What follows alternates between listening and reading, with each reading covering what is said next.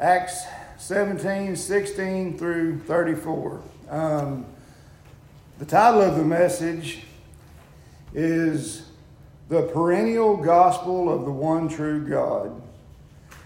The Perennial Gospel of the One True God. And perennial just means that it's ongoing. It's ongoing. It never ends. It never changes. It's always relevant. It's always the same, and it's relevant to everyone, everywhere, for all time. It's the perennial gospel of the one true God. So let's read it. Acts 17, starting in verse 16. Now, while Paul was waiting for them at Athens, his spirit was being provoked within him as he was observing the city full of idols. So he was reasoning in the synagogue with the Jews and the God-fearing Gentiles, and in the marketplace every day with those who happened to be present. And also some of the Epicurean and Stoic philosophers were conversing with him. Some were saying, "What would this idle babbler wish to say?" Others, "He seems to be a proclaimer of strange deities because he was preaching Jesus and the resurrection."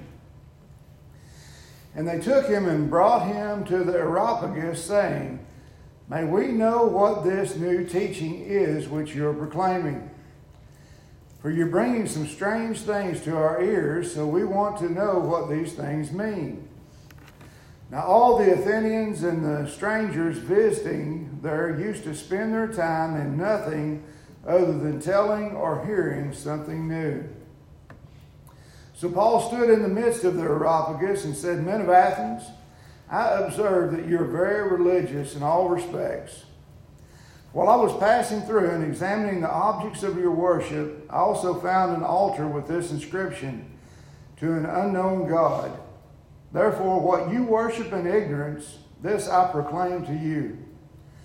The God who made the world and all things in it, since he is the Lord of heaven and earth, does not dwell in temples made with hands, nor is he served by human hands as though he needed anything, since he himself gives to all people life and breath and all things. And he made from one man every nation of mankind to live on all the face of the earth, having determined their appointed times and the boundaries of their habitation, that they would seek God, if perhaps they might grope for him and find him, though he is not far from each one of us. For in him we live and move and exist, as even some of your own poets have said. For we also are his children. Being then the children of God, we ought not to think that the divine nature is like gold or silver or stone, an image formed by the art and thought of man. Therefore, having overlooked the times of ignorance, God is now declaring to men that all people everywhere should repent, because he has fixed a day in which he will judge the world in righteousness through a man whom he has appointed, having furnished proof to all men by raising him from the dead. Now when they heard of the resurrection of the dead, some began to sneer. But others said, "We shall hear you again concerning this." So Paul went out of their midst. But some men joined him and believed, among whom also were Dionysius the Areopagite, and a woman named Damaris, and others with them. Father, we thank you for your word, and we thank you for another day that we get to come together and worship you and look into your word together. Oh Lord, we pray that you open this word up to us today, that you apply it to our hearts, that you draw us near, Lord, that we see more of your glory and your purpose and your good gospel that you have given us and that you have accomplished in this world. Lord, help us to glorify you as we look into this together. In Jesus' name we pray. Amen.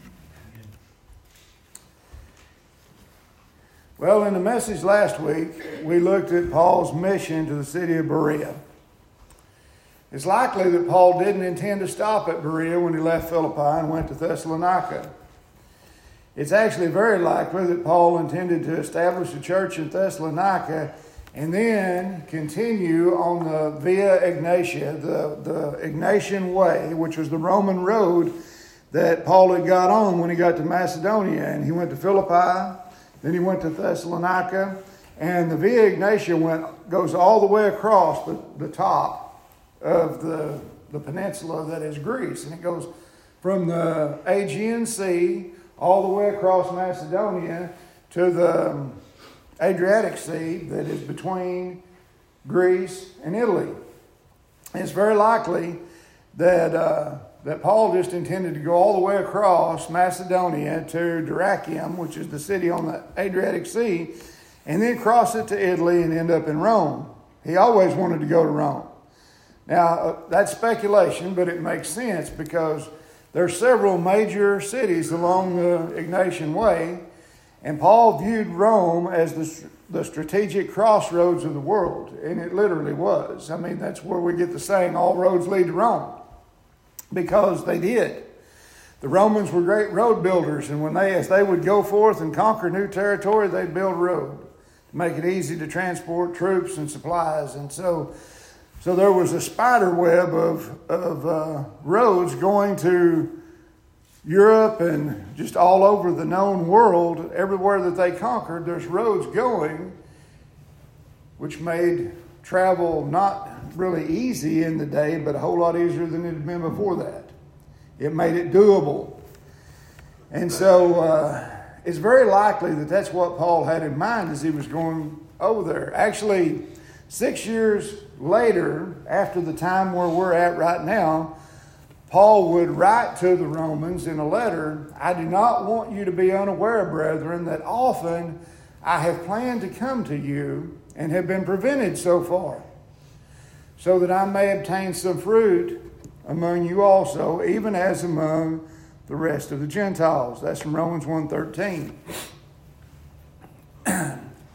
If you remember, when Paul and Silas and Luke and Timothy were still in Galatia, before they crossed over the Aegean Sea to Macedonia and came to Philippi, we could see very clearly that although they had this idea of where they were going to try to go and what they were going to do, they had a general idea, but the Lord was actively directing them, was actively directing their mission. And there were several directions that they tried to go. They tried to go into Asia, but the Holy Spirit said no. They tried to go north, but the Spirit of Christ said no. And then all of this culminated in Paul having a vision of the Macedonian man standing and beckoning for him to come over here and help us. Well, I believe that Paul getting driven out of Thessalonica to Berea, and Berea was off the beaten path. It was south of the Via Egnatia. It was off the main road. And I believe that Paul getting driven out of Thessalonica down to Berea, that was the Lord. The Lord took him off the path where he was thinking about going and directed him down his path. You know, the mind of a man plans his way, but the Lord directs his steps. Amen. The Lord gave the Bereans a heart for the truth and directed them to the Scripture to find it. So, you know, it's really simple, but if you want to know whether any movement or spiritual excitement or anything that's going on, if you want to know whether it's from the Lord, is it being generated and led by the Spirit of Christ, or is it the spirit of the world? Here's your test. If it's coming from the Spirit of God, it will lead you to the Word of God. To the law and to the testimony. If they did not speak according to this word, it is because they have no dawn. There's no light in them. That's Isaiah 8:20. The Spirit of the Lord took the Bereans to the Scriptures. They were led to examine the Word of God daily to see if the message that Paul was proclaiming was true. They proved themselves to be Israelites indeed by wrestling with God in His Word, because they loved the truth more than the certainty of their religion. As a result of that, the text says, therefore, many of them believed. along with a prominent number of Greeks, or a number of the prominent Greeks. But the jealous Thessalonian Jews heard that the gospel was going forward in Berea, and they came there also to incite the crowds and to try to prevent people from believing, try to prevent people from entering the kingdom. And you know what? This is the bottom line end goal of all Antichrist religion. And you know what that is? That sounds really ominous to us. It sounds like, oh, it's kind of spooky. Antichrist religion. We have pictures of beasts and things like that. And we have pictures of scary movies or something when we think about that. But you know what Antichrist religion is? It's just simply any religion that doesn't direct you to faith alone in Christ alone. That's right. You know, and it doesn't matter how moral and righteous that those religious views may appear. If they don't take you to Christ, it's Antichrist religion. Jesus said, "Woe to you, scribes and Pharisees, hypocrites, because you shut off the kingdom of heaven from people. For you do not enter in yourselves, nor do you allow those who are entering to go in." That's Matthew 23:13. That's Antichrist religion. It can look really good. It can be very moral and upright. But if it doesn't take you to Christ and faith in Him alone, it's Antichrist. Well, when the Jews from Thessalonica began to agitate and stir up the crowds, the brethren from Berea sent Paul away with an escort to the sea. And they accompanied Paul down to Athens, where he determined to wait until Silas and Timothy arrived. So the escort returned to Berea with a message from Paul for Silas and Timothy to come to him in Athens as soon as possible. I believe this is more of the Lord directing their steps. Because although Rome was the center of the world, politically and commercially speaking, Athens was the center of the world culturally, philosophically, and spiritually speaking. Roman culture, philosophy, and even religion was modeled after Greece. Even the Roman gods are just the Greek gods renamed. That's all they are. They're just the Greek gods with Latin names. Roman culture was modeled after the Greeks. Rome was the center of government and commerce, but Athens was the marketplace of ideas. What better place to challenge the gods of this world with the gospel of the true and living God than right in their own house? Right in their own house. And that's where we're at in verse 16. Now, while Paul was waiting for them at Athens, his spirit was being provoked within him as he was observing the city full of idols. Paul's just hanging out in Athens. He's waiting on Silas and Timothy. And you know what? It's a beautiful place to hang out. I got to go there. I highly recommend it. If you ever get to go to Athens, it is it's my favorite place I've ever visited. I got to stand on Mars Hill, the Areopagus. And actually, I got to stand on Mars Hill and read this text from Acts 17 for everybody that was around. I loved it. I'd love to go back and do it again. It's a beautiful place to hang out. And as Paul is waiting and checking out the city, he sees all the idols that are being worshipped. And his spirit was provoked. When was the last time that your spirit was provoked because people worship idols instead of the living God? Ask yourself that question. We don't really think about that much, do we? Well, I'll submit to you that the world and the culture that we live in is no less idolatrous than the culture that Paul was witnessing there in Athens. That was 2,000 years ago. Yes, the church that Jesus is building exists in the world today, all over the planet. We have the church. But the world outside of the church is just as idolatrous as it ever was. Psalm 96:5 says, "For all the gods of the peoples are idols, but the Lord made the heavens." See, everyone worships. They either worship God as He's revealed Himself to us, and He's revealed Himself to us in Jesus. That's very important. Everybody worships, and they're either going to worship God as He's revealed Himself to us. That's Christianity. We should just think on that implications of that. God's final revelation of Himself to man is in Jesus. The way, the door, the gate. That's how Jesus describes Himself. He's the way. He's the door. He's the gate. And apart from Him, no one comes to the Father. That means that no matter what your ethnicity is or your national heritage, it means that no matter what law you keep or what religious rituals you perform, if you aren't coming to God by faith in Jesus, the Messiah, then you aren't one of God's people. What you're engaged in is idolatry. But aside from that, even if you claim that you don't worship a God at all, you still do. Yeah, that's right. See, whatever you depend on, whatever you find your security in, whatever you value the most is what you worship.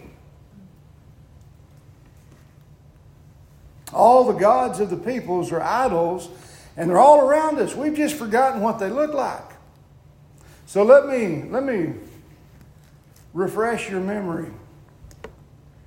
Some people worship education. And before I go through this list, understand that most of these things are really good things, as long as they're just things. And we worship the God who provides things, but not the things. But some people worship education. You know, Athena was the goddess of wisdom. The Greek goddess Athena. Some people worship pleasure. Aphrodite was the goddess of love and beauty. Some people worship nature. That's a big one in our world today. Some people worship nature. Gaia was the Greek goddess whose name was the literal personification of land or earth. If you're wondering if that looks familiar, a lot of the movies that you see on TV, if you watch Hallmark movies, a lot of them are produced by a production company named Gaia, named after this. But Gaia was the Greek goddess whose name was the literal personification of land or earth. She was seen as the mother of all life. Mother Earth or Mother Nature. That's where those concepts come from. Some people live for distraction, entertainment. Dionysus was the god of plays, festivals, and wine. Some people worship power, strength, status. Zeus was the king of the gods and the source of thunder and lightning. Some people worship prosperity. The Greeks achieved a lot of their wealth from the sea. Poseidon was the god of the sea, whose favor they looked for in commerce and trade. You get the point that I'm making? Do you recognize any of these idols from the world that we live in today? The ancient Greeks weren't worshiping statues. The statues were simply representations of the same idols, the same false gods that people worship today. This should provoke our spirit. This should provoke us and stir us up to proclaim the gospel, to tell people what God has done. The whole world is deceived, into devoting their lives to these idols instead of living by faith in Christ alone. Verse 17. Paul was provoked, so he was reasoning in the synagogue with the Jews and the God-fearing Gentiles and in the marketplace every day with those who happened to be present. Well, the gospel message is the same for everyone. It's the same for Jews. It's the same for God-fearing Gentiles. That just means that they're not Jews, but they believe in God. And it's the same for everybody out there in the marketplace, no matter what they believe or don't believe. All those who happen to be present. The gospel's not just a Sunday at church message. Now, it is a Sunday at church message, but it's also an everyday in the marketplace message. The gospel message, and Luke, in the context of Acts, he refers to the gospel as the word of the Lord. The word of the Lord is what they're going around proclaiming and preaching. And that's the gospel from the Scriptures. Jesus, from the Old Testament Scriptures, from all of the Bible, is the word of the Lord. That should be the primary focus of our lives every day. Whether then you eat or drink or whatever you do all to the glory of God. You see, everything we do in life, whether we're doing commerce, whether we're being entertained, whether we're playing a sport, whether we're pursuing a spouse, whether we're engaging with people in the marketplace or going to a restaurant, everything in our lives is affected by the gospel. Because God is the one who has given us life and breath and all things. And God is the one who is making our heart beat. And God is the one who's redeemed us and given us the ability to enjoy these things. So everything that we do is touched by the gospel. It should be the primary focus of our lives, should be glorifying God through enjoying what He's given us and pointing other people to the provider of all these things in life. Verse 18. It says, and also some of the Epicurean and Stoic philosophers were conversing with him. Some were saying, what would this idle babbler wish to say? Others, he seems to be a proclaimer of strange deities because he was preaching Jesus and the resurrection. Well, Epicureanism is a system of philosophy based on the teachings of Epicurus. And it was founded about 307 BC. Epicureanism is a system of naturalism, materialism. That sounds kind of familiar. That's kind of the foundation of our secular society. Naturalism, materialism. No supernatural or divine intervention. The driving force of Epicureanism is that pleasure is the greatest good.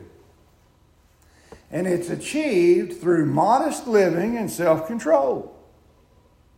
It's kind of Dave Ramsey meets Dr. Fell. Epicureanism, modest living and self-control. The goal of Epicureanism is ordering your life to achieve the maximum pleasure and comfort with the least amount of pain and discomfort. It kind of sounds like the American dream, doesn't it? What we want for our children, really. Most people, this is what they want for their children. That they will achieve the maximum amount of pleasure and comfort and experience the least amount of pain and discomfort in their lives. That's Epicureanism. Stoicism, and so Paul is disputing with the Epicurean and the Stoic philosophers. Stoicism was founded by Zeno of Citium in Athens in the early 3rd century BC.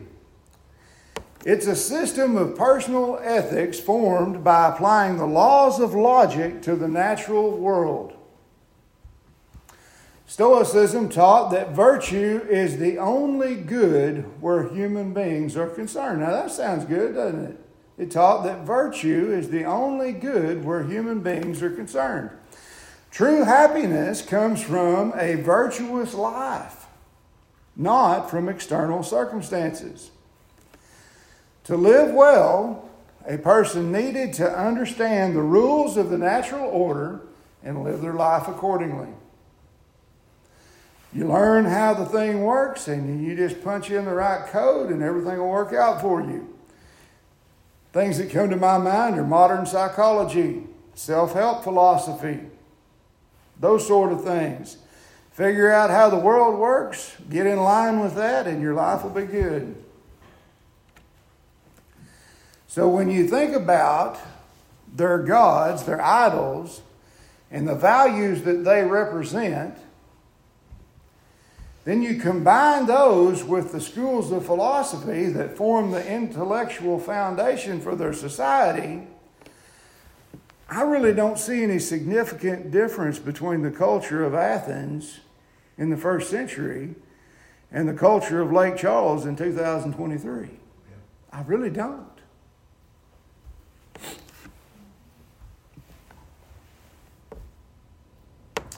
People still worship the same things. And much of our modern thought comes directly from these two schools of philosophy. Well, what did Paul preach to them?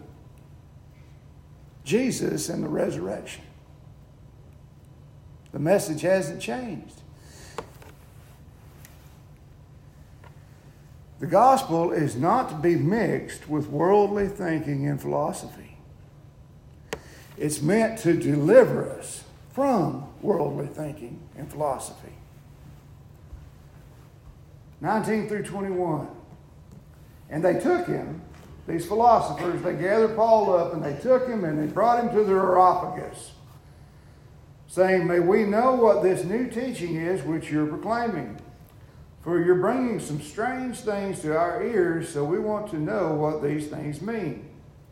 Now all the Athenians and the strangers visiting there used to spend their time in nothing other than telling or hearing something new. Well, the first thing I want to point out, it says Areopagus. Now, what happened to Mars Hill? Didn't Paul preach on Mars Hill? Wasn't that where this took place? Well, they're the same thing. Mars, Ares actually is, and Mars are the same God. They're the same deity. It's the god of war. And so Ares Hill or Mars Hill is the same place, and the Areopagus was just a council meeting place there at Mars Hill where the city council would meet.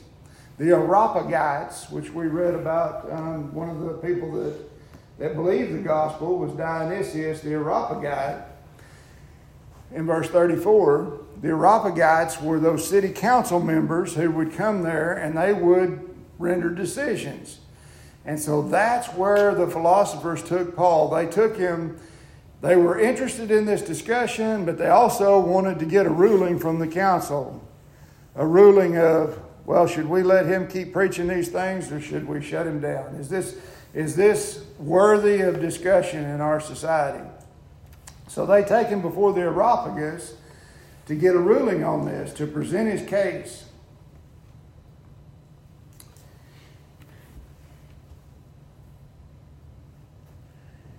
And this text says that they come together because they spend their time in nothing other than telling or hearing something new.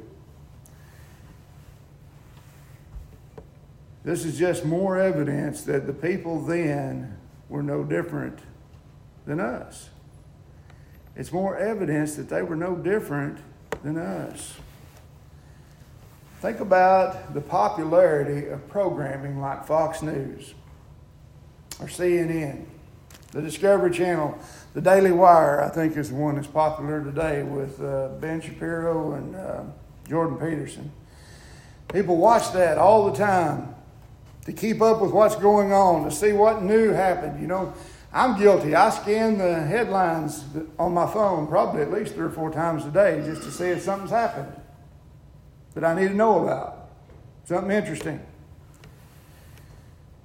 People are constantly looking for something new, something different that will capture their attention and amuse them for a bit. And then what happens? It's old news. And they're again looking for something new. It's like a kid with a new toy. We get the kids toys at Christmas or their birthdays, and they get them and they play with them for a week. That's all they want to play with is this new thing that they got, a new bicycle. But then after a week or whatever, the new kind of wears off and it gets parked over by the wall. And it's old news, and they're looking for something else new. Something new never brings lasting satisfaction or contentment. But we're always looking for something new, and the media and the government play into that. They take us from one crisis to another. Have you noticed that? Have you noticed that we go from one crisis to another? And what this does for lost people is it keeps them distracted from their real problems of sin and death.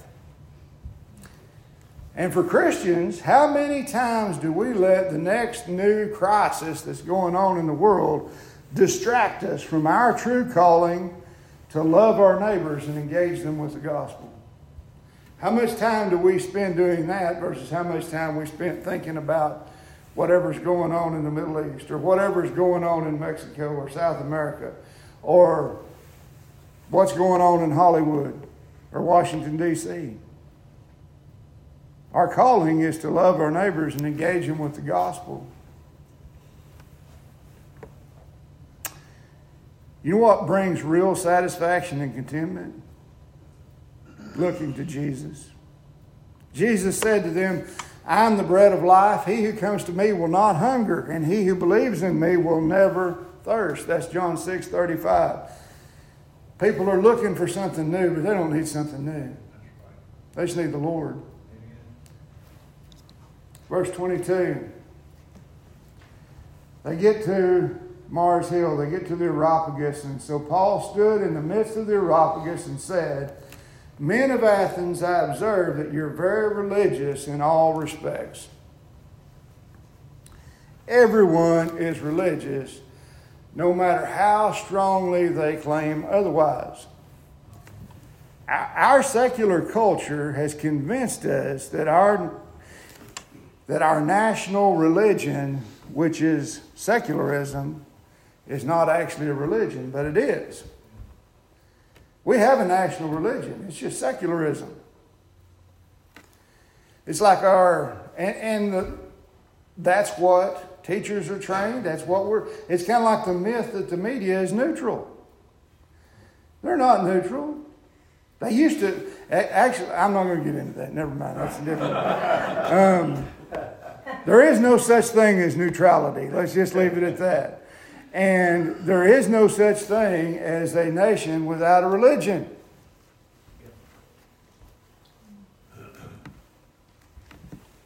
Everyone is religious. There's a famous atheist agnostic named Neil deGrasse Tyson. He's an astrophysicist. He worships the stars. Instead of man being made in the image of God, he believes that we consist of stardust that evolved over millions, maybe even billions of years and eventually became human beings. Well, actually, in a manner of speaking, he does believe that he's made in the image of his God. Now, I'm not trying to be mean, and I think he sincerely does believe that he's either an atheist or at least an agnostic. But his belief system personifies someone who has exchanged the truth of God for a lie and worshiped and served the creature, the created thing, rather than the Creator who is blessed forever. Amen. That's Romans 1:25. See, everyone has religion. Everyone thinks they came from somewhere. You want to know who your God is? Where do you think you came from? Everyone has a religion, even if they call it something else. Verse 23, Paul says, "For while I was passing through and examining the objects of your worship, I found an altar with this inscription, 'To an unknown God.' Therefore, what you worship in ignorance, this I proclaim to you." To an unknown God. You know what this mentality is like? Have you ever heard something like this? This is one of the latest ones that gets to me. I'll see somebody say something like, "Throw up some prayers for me. Light a candle. Send me some good vibes. Rub your rabbit's foot," or whatever it is you do. You know what that is? That's pagan spirituality. It's just covering all the bases just in case. We'll just throw a bucket of mud at the wall and see if something sticks. That is not worshiping God. The latest thing, and you hear it a lot in the Hallmark movies. I'm kind of down on them today, but they'll say something like, "Well, you know, the universe wants us to be together." Or the universe doesn't want me to get that job. It's just pagan spirituality. Spirituality and the worship of the living God are not the same thing. There is one God and there's only one way to get to Him.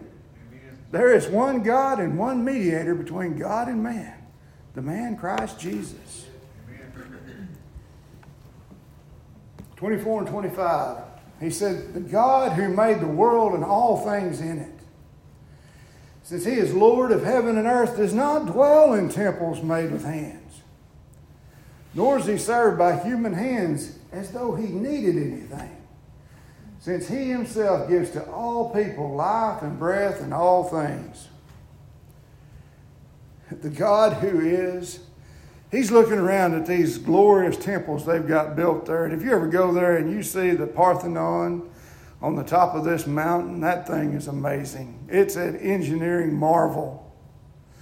These huge blocks of granite that they carried up to the top of that hill 3,000 years ago, 3,500 years ago, with no construction equipment. And somehow they got this stuff up there and built that thing. And it's huge, it's massive, and it's beautiful, and it's glorious. And Paul's looking at that and he says, that can't contain God. The God that is cannot be contained by a temple made of stone. No building, no statue, and no image is capable of expressing His glory. He's infinite, He's limitless, He's transcendent. He's not served by human hands. You know, there isn't one solitary thing in existence anywhere that you or I could give to God, either that He needs or that He doesn't already own. Not one thing. Our God is in the heavens. He does whatever He pleases. That's Psalm 115:3. We don't give anything to Him. He gives everything to us. Every good thing given and every perfect gift is from above, coming down from the Father of lights, with whom there is no variation or shifting shadow. James 1:17. Verse 26, Paul said, "And He made from one man every nation of mankind to live on all the face of the earth, having determined their appointed times and the boundaries of their habitation." In the immediate context, Paul is actually addressing a myth that the local Greeks there had, that they were superior to people from the rest of the world, that they came from that area and that they were unique. They weren't related to people from other parts of the world. And Paul's saying, no, every human being comes from one man. There is no such thing as race. There's only the human race. The concept of race is just a social construct And it's just a construct that groups of people use to differentiate themselves from other groups of people. And they do it based on external physical attributes that are sometimes imaginary. Racism is just simply evil. That's all it is. It's just evil. There's only one race. God is sovereign over all the people groups of the world. He decides where they live. He decides when and if they rise to prominence. And He decides when they fade into obscurity. Job 12:23. Let me read it to you.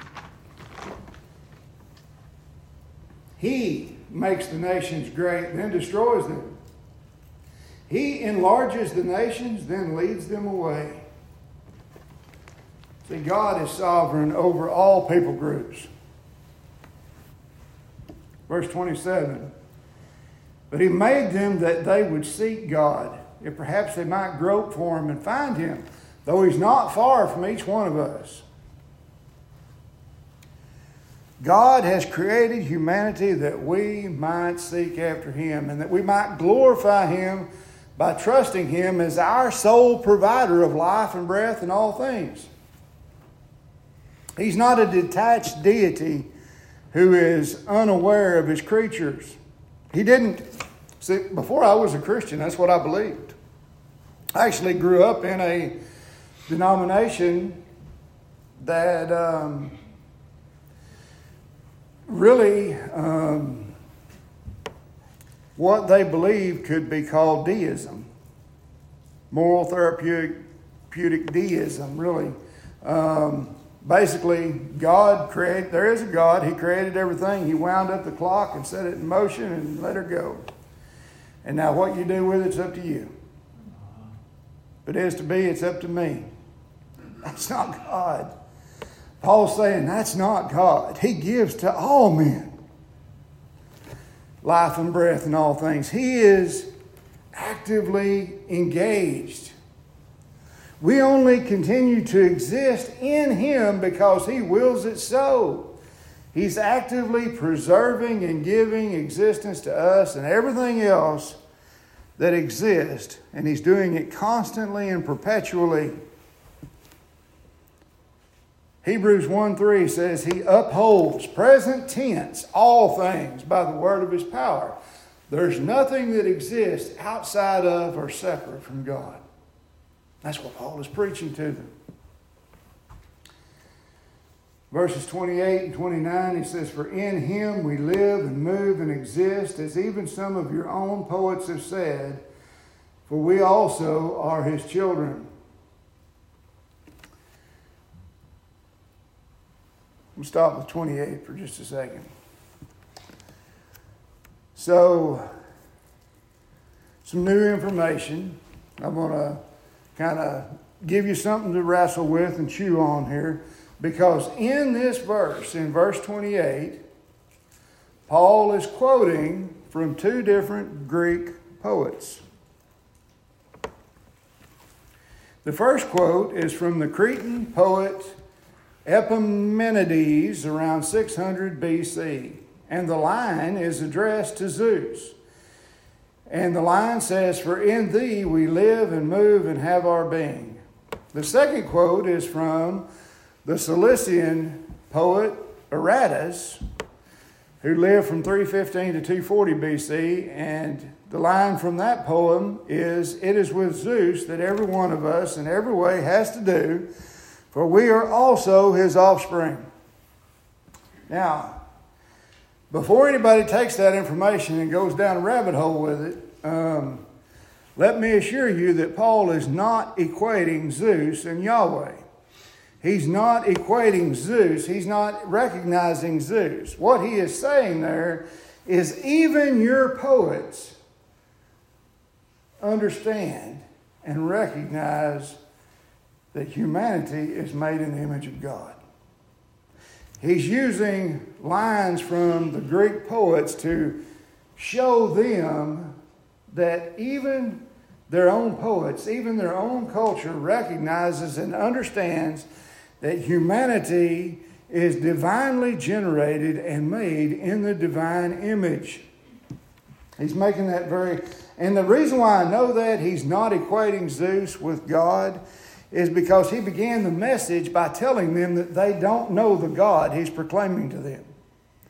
He tells them, I see this altar to an unknown God. What you worship in ignorance, this I'm going to proclaim to you. So he's not, and they wouldn't have understood him to be equating God with Zeus. So just make sure you understand that. And then he goes on in verse 24 to declare that this God whom they don't know made the world and all things in it, which would include them. So in verse 28, he's telling them that even though they're ignorant about who the Creator is, even though they don't know God, even their own poets understood that humanity is divinely created in the image of its Creator. And another thing that Paul is not saying is he's not saying that everyone is a child of God, as in born again or adopted into the family of God. What he is saying is that every human being is generated by God and bears the divine image.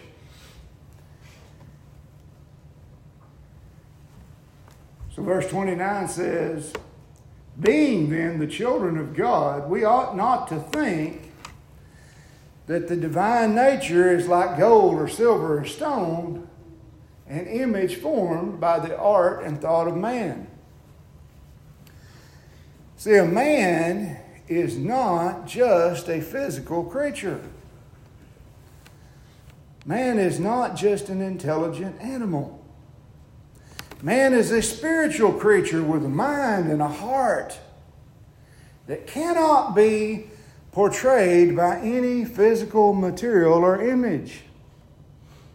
If we take a picture of you, a snapshot, and we put it on the wall, you can see that image and you can say, well, yeah, that looks like him, but that tells you nothing. You don't know what's in that person's heart. You don't know their mind. You don't know their personality. You don't know anything really about them because they're not just a physical thing. They're a spiritual creature that cannot be portrayed. Well, if this is true about the created creature, the man, how much more so about the Creator? That's Paul's logic there. The God who has created everything, who no one has ever seen. He's invisible and he's transcendent. And he gives everything to everybody. And he's causing everything to exist right now. If you can't portray a man accurately with an image, how are you going to portray him? How are you going to portray the God who holds it all together? John 4:24 says, God is spirit. Those who worship him must worship in spirit and truth. Verse 30 and 31, he says, Therefore, remember, that's based on everything I've just said. Therefore, because of all this, having overlooked the times of ignorance, you didn't know, but now you do. God is now declaring to men that all people everywhere should repent, because he's fixed a day in which he will judge the world in righteousness through a man whom he's appointed, having furnished proof to all men by raising him from the dead. There's a day coming that God has already chosen and fixed. God is sovereign over history. God doesn't react. God's not waiting on humanity to do this or that, and then he's going to act. He's already fixed the day. He's already chosen it. He's already decreed. We don't know when it's going to be, but he does. God is not reactive. He acts. He purposes, decrees, and he acts to work all things after the counsel of his own will. And he's fixed a day when he will judge everyone who's ever lived, and he will judge them righteously with perfect justice. That means that he will by no means let the guilty go unpunished.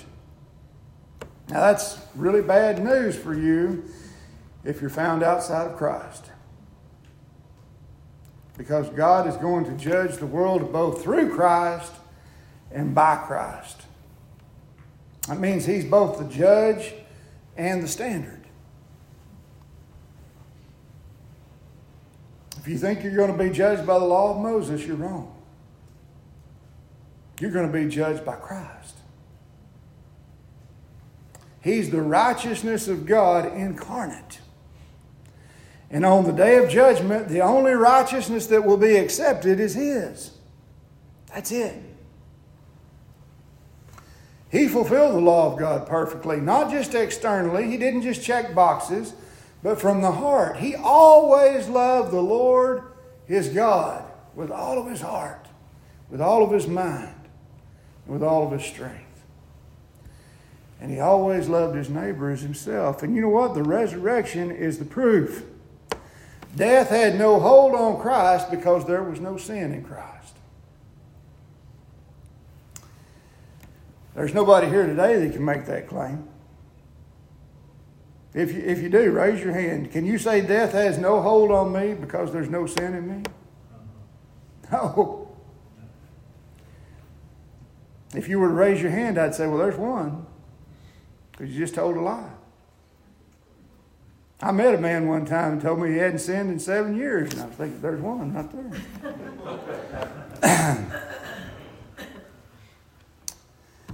If any of us or any other human being anywhere else in the world were to die outside of Christ right now, that person would perish without hope.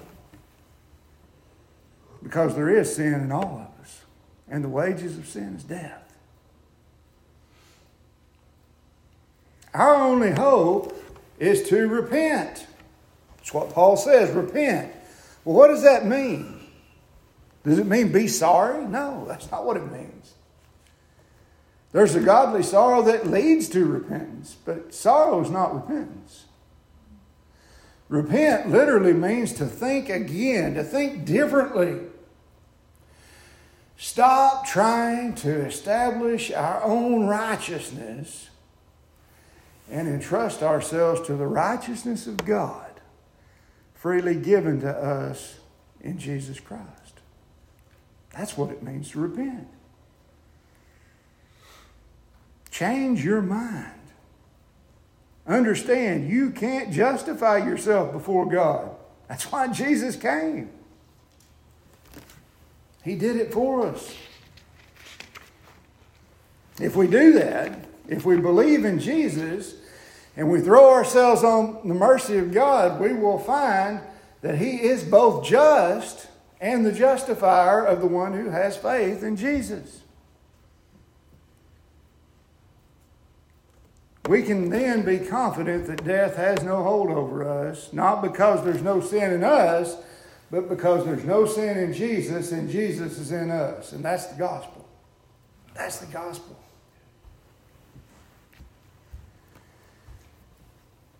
Verses 32 through 34. Now when they heard of the resurrection of the dead, some began to sneer, but others said, we shall hear you again concerning this. So Paul went out of their midst. But some men joined him and believed, among whom also were Dionysius the Areopagite and a woman named Damaris and others with them. Well, you know that first verse there is the universal response to the gospel. Some sneered, some were curious, and some believed. One commentator that I read said that Paul would have gotten a lot more favorable reception if he hadn't talked about the resurrection. The Greeks believed in the idea of an immortal soul or spirit that would go on. But you know what? The Christian hope is not that we have a spirit that will go on existing after we die. The Christian hope is that because Jesus rose from the grave as a complete human being, incorruptible, we will too. And we'll live forever with Him in the new heavens and the new earth. You know that? You're not going to be floating around up in some ethereal state.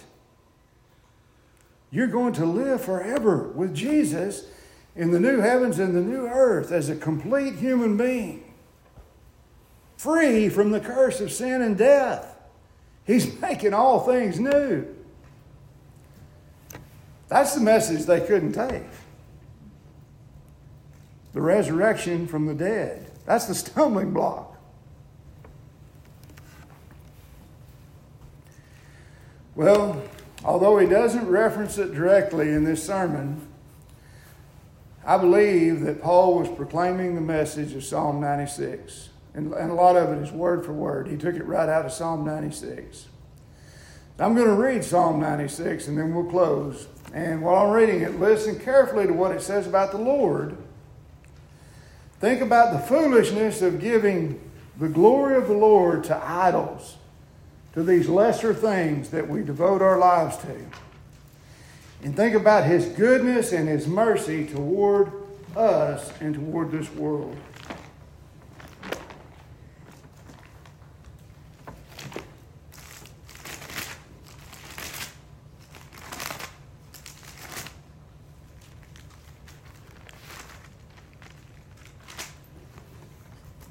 Sing to the Lord a new song.